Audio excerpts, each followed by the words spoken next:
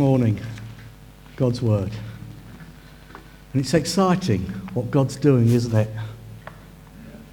The wonderful thing about the Christian life is we don't stay where we are, do we? Doesn't matter whether we've been a Christian a short time or a long time, God's moving us on. And that's exciting. The title for this morning, when we look at this well-known passage about Abraham sacrificing Isaac, is The Great Test, Abraham Has Grown. The Great Test, Abraham Has Grown. Just a few words by way of introduction before we look at the passage. You know, everything that I believe the Lord's put in my heart to share, if it was to all be pulled together under one word, the word would be this: growth. That's not growth about greater growth of numbers in the body here. And it's not growth about growing taller. And it's not growth about growing older, and it's certainly not growth about growing this way. But it's growth about spiritual growth. You see, there's a desire in God's heart that I'm sure we'll all agree with. It doesn't matter whether we've been a Christian 5 minutes or whether we've been a Christian 55 years. The desire on God's heart is that we grow, that we don't stay where we are. And the danger for us as Christians is that we get stuck. And even worse than that, the danger can be that we actually say, Lord, I can remember a time when.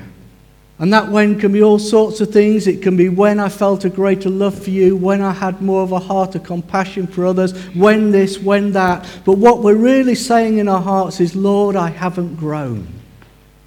I've become stuck.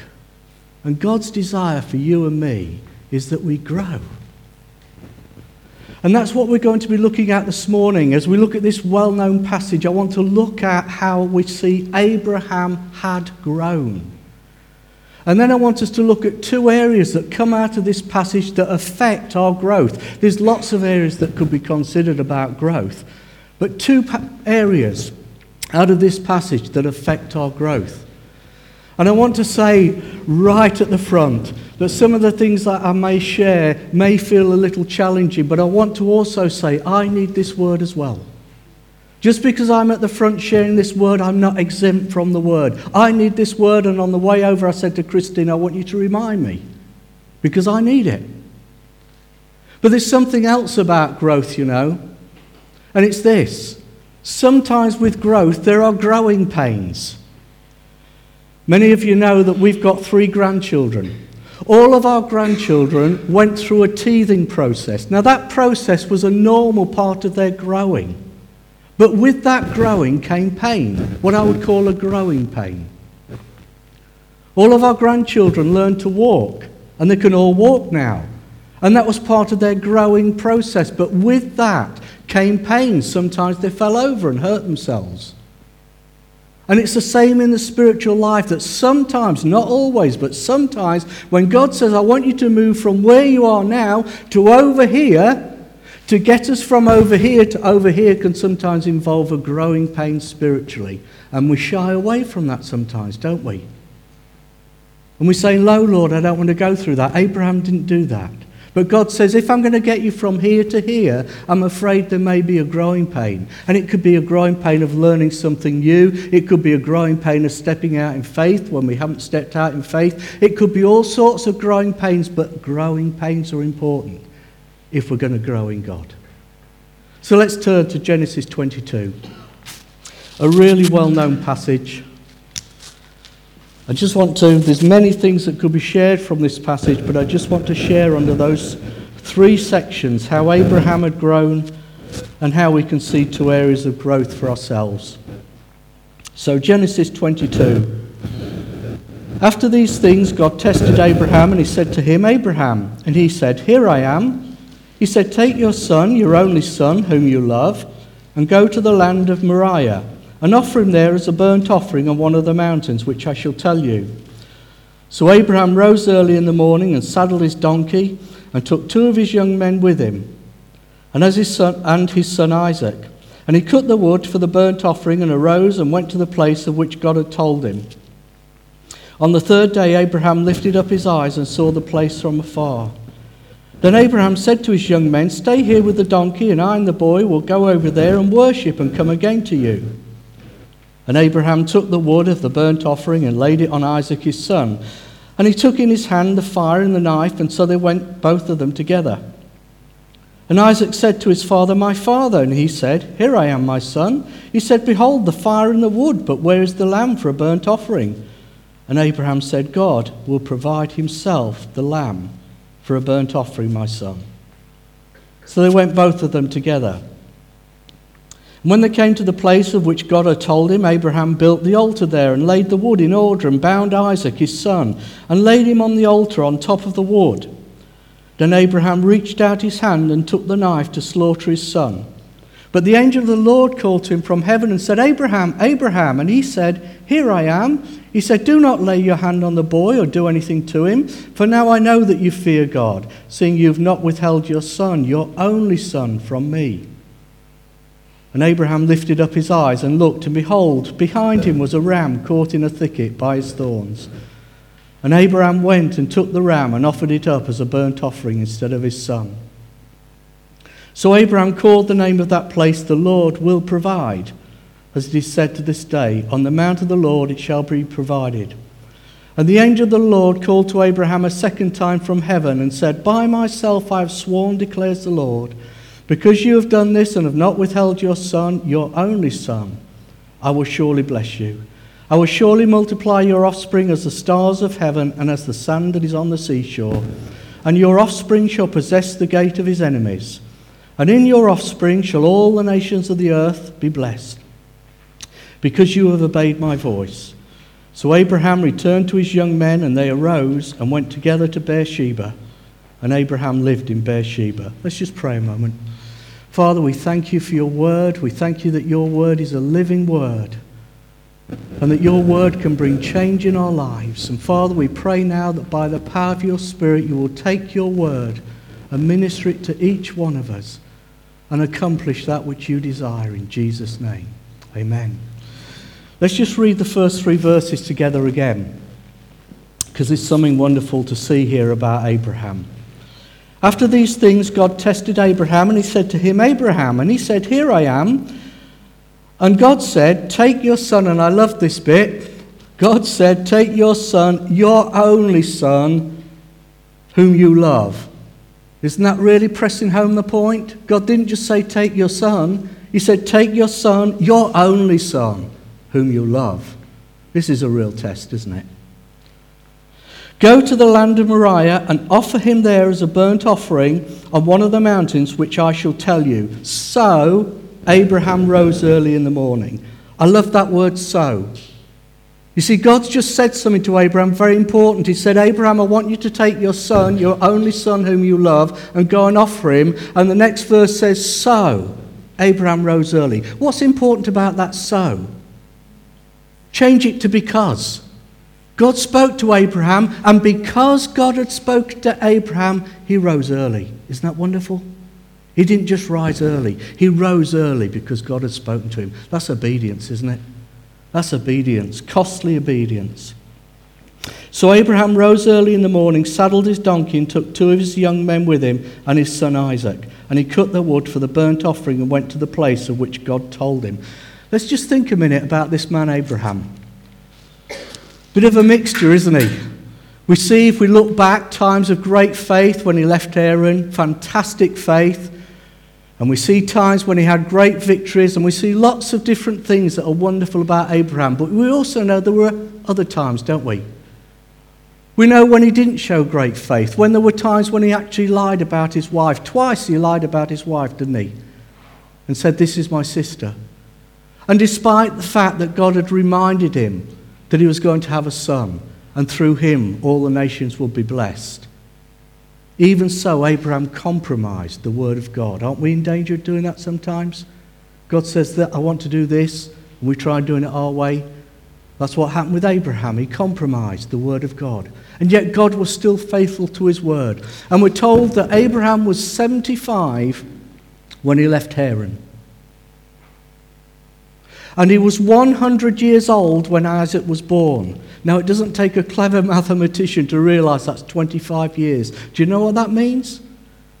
It means for 25 years, Abraham was carrying a promise. And the promise was, Abraham, I'm going to bless you, you're going to have a son, and great nations are going to be blessed through you. For 25 years, Abraham carried that promise. You know, we live in an instant society, don't we? And it affects us as Christians. And God speaks to us and gives us a promise. And do you know what our mentality tends to be? God's promised it should happen tomorrow. It should happen next week. It should happen next month. Lord, why haven't you fulfilled your promise? A year later, it's not been fulfilled. God, what are you doing? 10 years later, it's not fulfilled. I've let go of the promise. Tragic. Abraham held on to that promise 25 years, and that promise was fulfilled in the birth of Isaac. Now, the Word of God doesn't make it clear how old Isaac is at this point that we're reading, but I think we can assume he's at least in his late teens, because here's a man, Isaac, who did a 3-day plus journey, who was able to speak logically to his father and say, Father, where's the burnt offering? Where's the offering? And he was able to carry the wood for the sacrifice on his back. That says to me this is quite an older lad. We don't know his age, but let's assume early teens. Now listen, this is a really important point that shows how Abraham had grown. We've heard it from the front here before. Our most vulnerable time as Christians is not when we're going through difficult times. It's not when we're going through temptation. It's not when we're going through the battle. It's not when we're going through sickness and calling on God. Those aren't our most vulnerable times. Our most vulnerable times is when everything's going well.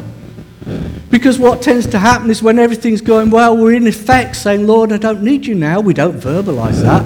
It wouldn't be the right thing to say, would it?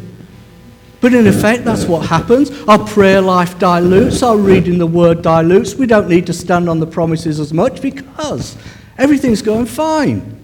That's our most vulnerable time. We saw that in David. And here's Abraham.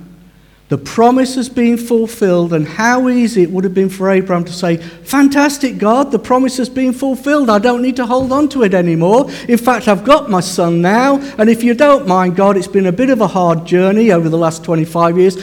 I'll still believe in you, but I'm just going to go and do my own thing if that's all right by you. No. How do we know Abraham had grown? Because of his immediate obedience. You see, if Abraham hadn't grown since Isaac was born, there is absolutely no way he could have been obedient to the Word of God like that. Isn't that wonderful? Abraham had grown. And God says to you and me, I want you to grow. I want you to grow. So Abraham had grown. Let's have a look at something else about these verses to look at the 2 points that affect our growth. The same verses again. After these things, God tested Abraham, and he said to him, Abraham, and he said, Here I am. He said, Take your son, your only son, whom you love, and go to the land of Moriah, and offer him there as a burnt offering on one of the mountains, which I tell you. Now, there's something that's really important we need to see in these verses. God didn't say to Abraham, Abraham, I want you to go and kill your son Isaac. He didn't say that. In Abraham's mind, I've no doubt in Abraham's mind that's what he was expecting to do. But God didn't actually say, I want you to kill Isaac. What God said was very important because it has an application for you and me. God said, I want you to offer your son as a burnt offering. I want you to offer your son as a burnt offering. What's the application for you and me? We're coming back to Genesis 22. Let's go over to Romans 12. Romans chapter 12.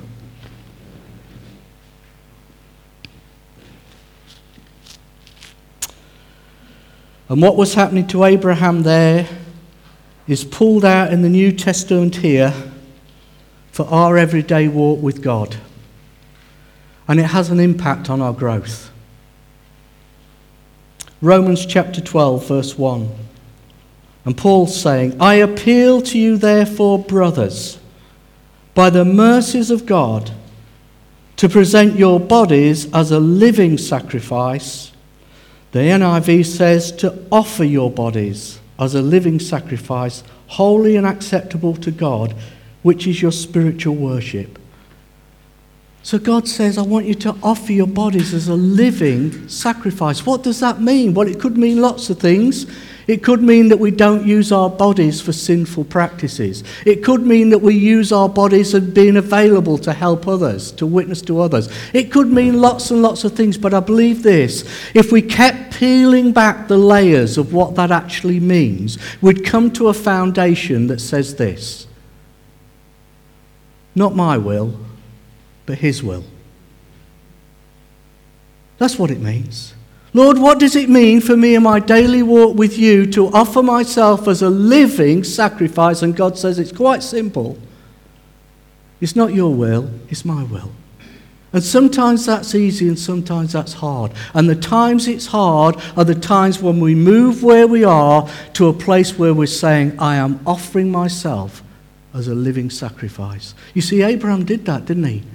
He said, God, not my will, your will. Jesus did that in the Garden of Gethsemane. He said, Lord, let this cup pass by me. He didn't want to go to the cross. He knew what that would cost. But he also knew the importance that it was the Father's will, not his will. And he said, your will, not my will. And if we are to grow as believers, one of the key issues for us to grow as believers is a daily saying, Lord, not my will, your will. And that's hard sometimes, and I know that. But you see, if we don't go down that route, we're going to stunt our growth. The moment we say no to God, at that point, we stunt our growth until we come to a place of saying yes. You see that with Jonah. I love the story of Jonah. God spoke to Jonah, and instead of Jonah going that way, he went the opposite way, didn't he? But it was marvelous. God brought him right back to the same place. So what was the same place? To the place of obedience to what he had originally said. God says to us, I'm not going to change my mind. It's very clear in his word. It says in Amos, can two walk together unless they be agreed? If we want to walk with God, we have to agree with God.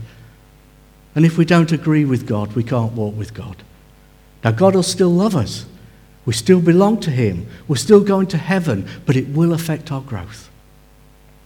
And God says, offer yourselves as living sacrifices. Let's go back to Genesis 22.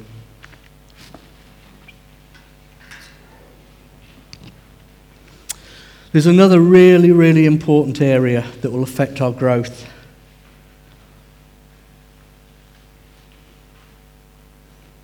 And let's go to verse 4. So Abraham's been obedient to God. He's risen early. He's collected the things. He's got the donkeys and everything he needs. And in verse 4 it says this: on the third day, Abraham lifted up his eyes and saw the place afar off. It's only a little verse. On the third day, Abraham lifted up his eyes. That tells us something really important. It tells us this: that Abraham got up, prepared everything, and with his two men and with Isaac, he was either on a donkey or whatever he might be, probably walking. But the point of the matter is, it was a 3-day journey. Now, I don't know about you, but I think we wouldn't be reading too much into Scripture if we accept the fact that during those 3 days, Abraham might be doing a bit of talking, but he's doing a lot of thinking. He's doing a lot of thinking. I don't believe that's reading too much into the Word of God. If Abraham hadn't been doing a lot of thinking over those 3 days, he wouldn't have been human. Now let's put ourselves in the place of Abraham. And we're on this 3-day journey. And God's given us a promise, and the promise has been fulfilled, and the lad's been growing, and our love for the lad's been growing, and the relationship's been developing. And God's spoken to us, and we've been obedient, but now we're thinking. What might we be thinking? Lord, was that really you? Why, Lord? Why have you fulfilled the promise and asking me to sacrifice Isaac? What will Sarah say? What will Isaac think of me as we get near to the place?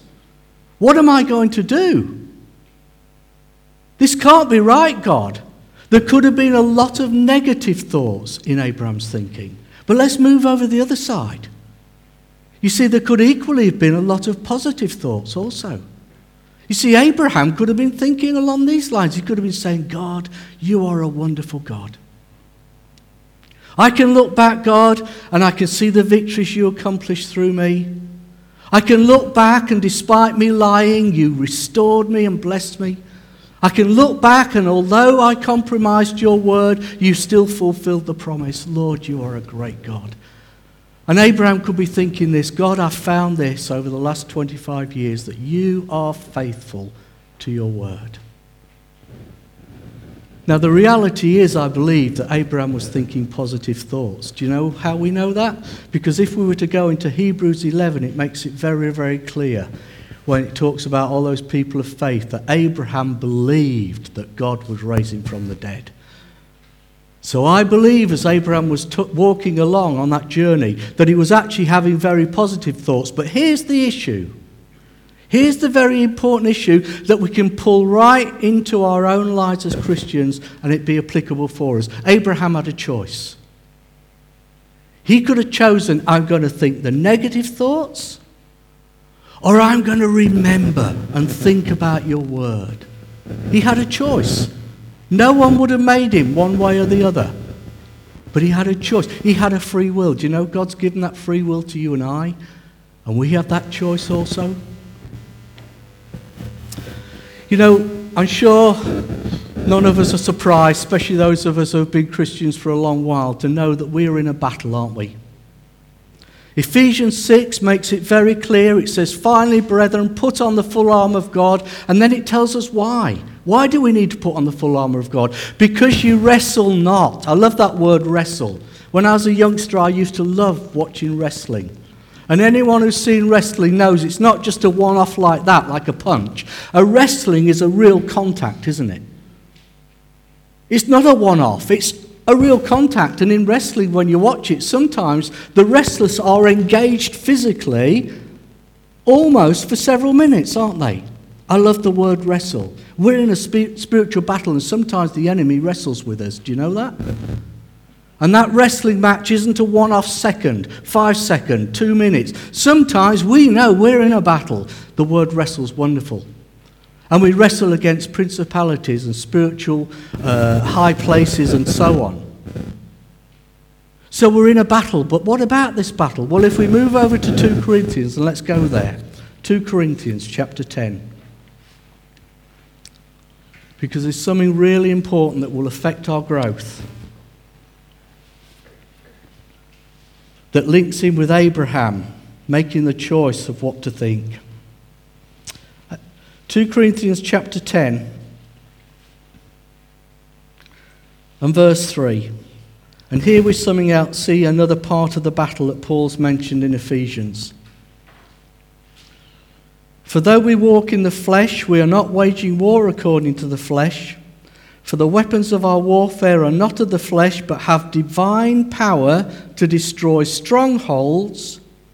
We destroy arguments and every lofty opinion raised against the knowledge of God, and every thought captive, and take every thought captive to obey Christ, being ready to punish every disobedience when your obedience is complete. So here's Paul talking about the warfare.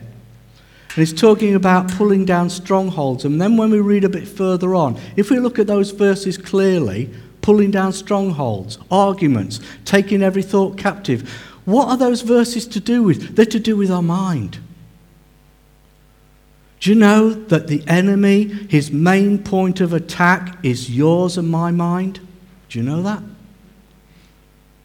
Yes, he might attack our bodies. Yes, he might do this. Yes, he might do that. But his main focus of attack is our minds. And that's why it is so important and so wonderful to see in Abraham that he made that choice to think positive thoughts. You see, if Satan can get a grip on our minds in that particular area, he's got control over that area. You see, the word says strongholds, pulling down strongholds. What are strongholds in the mind? Let me give this little definition of what I believe a stronghold is in the mind. If we find ourselves on a regular basis going down a pattern of thinking that we know is contrary to the Word of God and we find difficulty getting out of, that's a stronghold. If we have the occasional thought, Lord, I'm no good, that's not a stronghold. If we have the occasional thought, Lord, you haven't forgiven me, that's not a stronghold. If we have the occasional thought, well, Lord, you'll never use me, that's not a stronghold. But listen, if our natural thinking goes along the lines, I am no good as a Christian, even though we read in the Word of God that isn't the truth, but our natural thinking goes down that line, that's a stronghold. And God says, I want them pulled down. Here's another stronghold. You haven't forgiven me. Yes, I read in the Word that you, if I confess my sins, have forgiven me. But our natural thinking keeps going down that line. I'm not forgiven, I'm not forgiven, I'm not forgiven. That's a stronghold, and God says, I want it pulled down. Lord, you use everybody else, but you'll never use me because of this, and this. If that is a natural pattern of our thinking, and we know it's contrary to the Word of God, that is a stronghold in our mind. And listen, Satan is behind every stronghold. You see, that's why strongholds are so powerful. That's why we find it difficult to break out of strongholds. That's why Paul said the weapons of our warfare are not carnal. We can't pull down strongholds by natural means. They're pulled down by the Word of God and prayer. Hallelujah. And listen, here's the encouraging thing. Because of Calvary, those strongholds can be pulled down. But here's something else that's equally important. If we don't deal with those strongholds in our thinking, our growth will be stunted. You see, when the Israelites went into the promised land that we heard David talking about last week, the first thing they did was Jericho.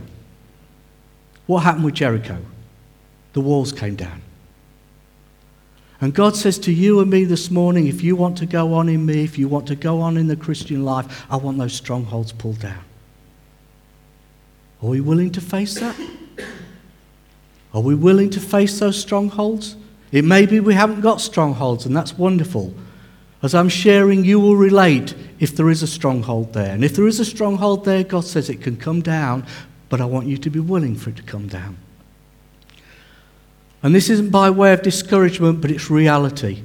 You know, you could come forward for prayer for a stronghold, and that's wonderful, and that's the right thing to do. And I'd love to tell you that someone can lay hands on you and pray for that stronghold to go. It won't go just like that. Do you know how it goes?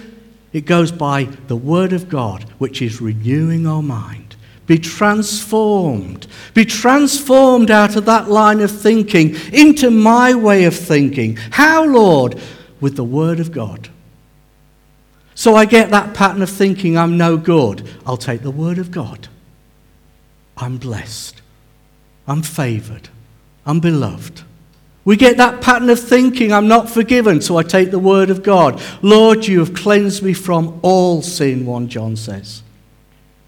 Are we willing to deal with the stronghold? You see, if God's going to take us into that promised land, He wants us to go in without the strongholds. And Abraham had grown in that. And I believe there's a challenge there for you and I this morning. Are we willing to face them? One last thing. Let's go back to Genesis 22. And it pulls it right back to the cross. You see, Genesis 22 is a wonderful picture of love and obedience, of Abraham loving his son Isaac but being willing to obey God's word. And we see that picture, don't we, in God the Father sending Jesus, his Son, whom he loved, and Jesus being willing to obey the word. But there's something towards the end of Genesis 22 which is almost the opposite to when Jesus gave his life. Let's have a look at it. Genesis 22.